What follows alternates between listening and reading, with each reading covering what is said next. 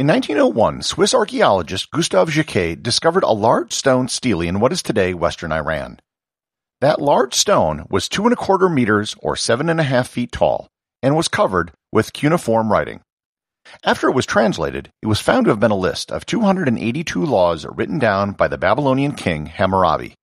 The laws covered many of the same issues that people deal with in the modern world today. Learn more about Hammurabi's Code, the world's first written laws, on this episode of Everything Everywhere Daily.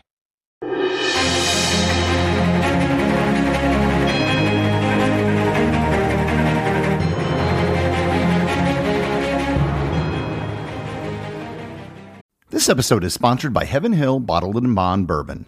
I recently had the chance to try Heaven Hill Bottled and Bond, and I can attest to its exceptional aromas with hints of caramel and vanilla intertwining with its oakiness, which provide a well-rounded flavor profile. Taking a sip is akin to experiencing a piece of bourbon history firsthand. Heaven Hill Distillery may be America's most quintessential bourbon distillery. Established in 1935 after the end of Prohibition, the distillery was established by the Shapira family and has remained a family-owned distillery to this day. In 1897, Congress passed the Bottled in Bond Act, which set forth strict rules for any bourbon labeled Bottled in Bond. Heaven Hill Bottled in Bond Bourbon goes beyond the stringent requirements of the law by aging its bourbon for 7 years, not 4. The end result is a gold medal-winning bourbon that truly stands out.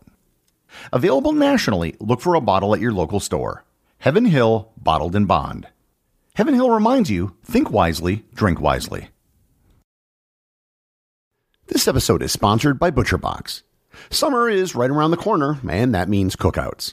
No matter what your preferred food is for a cookout or a barbecue, ButcherBox can help you make it the best. If you want to serve up some hamburgers, ButcherBox has grass-fed ground beef to make the perfect smash burger. Want to cook up some steaks? Well, ButcherBox has that too, with some of the best cuts of steak such as New York strip, ribeye, and filet mignon. Do you like grilled chicken? Well, ButcherBox has some of the best pasture-raised chicken that you will find anywhere. And if you really want to wow people at your next cookout, you can try grilling some of their wild-caught salmon on a cedar plank. Sign up at butcherbox.com/daily and get a special deal. ButcherBox is offering my listeners a free-for-a-year offer plus an additional $20 off. You can choose salmon, chicken breasts, or steak tips free in every order for a year. Sign up today at butcherbox.com/daily and use code DAILY to choose your free-for-a-year offer, plus get $20 off your first order. This episode is sponsored by Audible.com. My audiobook recommendation today is Babylon, Mesopotamia and the Birth of Civilization by Paul Krivacek. In Babylon, Paul Krivacek tells the story of Mesopotamia, from the earliest settlement 7,000 years ago to the eclipse of Babylon in the 6th century BCE. At the heart of this book is the story of Babylon, which rose to prominence under the king Hammurabi from about 1800 BCE. Even as Babylon's fortunes waxed and waned, it never lost the allure as the ancient world's greatest city. You can get a free 1-month trial to Audible and 2 free audiobooks by going to audibletrial.com/everythingeverywhere or by clicking on the link in the show notes. Hammurabi was the king of the Babylonian Empire from approximately 1792 to 1750 BCE. Just to put that into perspective, this was over 1,000 years before the city of Rome was even founded. As Babylonian emperors went, Hammurabi was pretty successful. When he rose to power, Babylon was still a relatively minor player in the region, and when he died, he had conquered most of Mesopotamia along both the Tigris and Euphrates rivers. The region was almost entirely in what is today modern Iraq. Like any good king, when Hammurabi wasn't conquering nearby kingdoms, he was passing laws and making sure that his kingdom ran smoothly and efficiently. It is believed that Hammurabi sent out scholars to the various kingdoms he conquered to collect the various laws of all their realms, and then collected them into a uniform code of laws for everyone. The result of this was the Code of Hammurabi, which is believed to be 282 laws regarding any number of different infractions, crimes, and disputes. The laws were inscribed on a stone and clay tablets and spread around the kingdom. The stele, which was found in 1901, is exceptionally well preserved. The object itself is a hard black stone known as diorite. It's shaped like a giant human finger. At the top is an image of Hammurabi receiving the laws from the Babylonian god Shamash. There is then a preface which states the following, quote, Anu and Bel called me by name, Hammurabi, the exalted prince, who feared God, to bring about the rule of righteousness in the land, to destroy the wicked and evildoers, so that the strong should not harm the weak, so that I should rule over the black-headed people like Shamash, and enlighten the land to further the well-being of mankind." Unquote. About 600 years later, the stele was taken by the king of Elam, Shutruk-Nahunte. If you've ever watched the 2002 movie The Emperor's Club with Kevin Kline, you'll remember that Shutruk-Nahunte was used as the example of someone that no one remembers. Except that I now just mentioned him in a podcast. And he was in a movie. Under the reign of Shutruk-Nahunte, it was believed that he erased 2 to 3 dozen of the laws originally written by Hammurabi. Researchers have been able to recreate the deleted laws by finding other clay tablets that had the laws written on them. Sometime after that, it was buried, as ancient things tend to do, and it was rediscovered in 1901. So, what does the Code of Hammurabi say?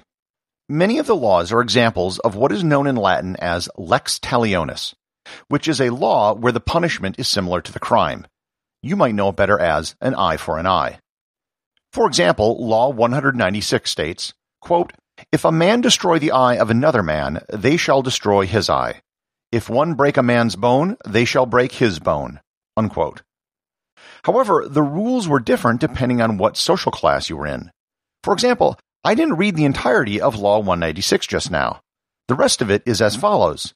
Quote, "If one destroy the eye of a freeman or break the bone of a freeman, he shall pay 1 gold mina. If one destroy the eye of a man's slave or break a bone of a man's slave, he shall pay 1/2 his price." Unquote.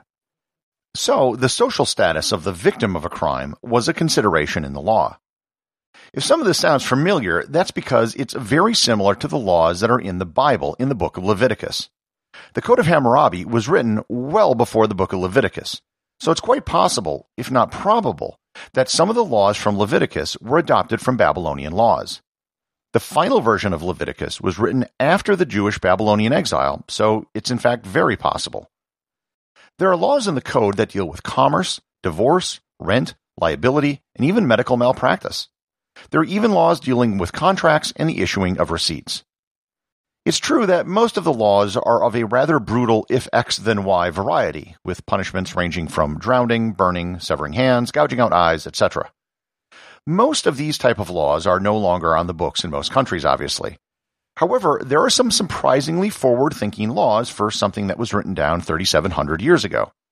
For example, Law 149 states, quote, "If this woman does not wish to remain in her husband's house, then he shall compensate her for the dowry that she brought with her from her father's house, and she may go." Unquote. That is basically an ancient version of no-fault divorce.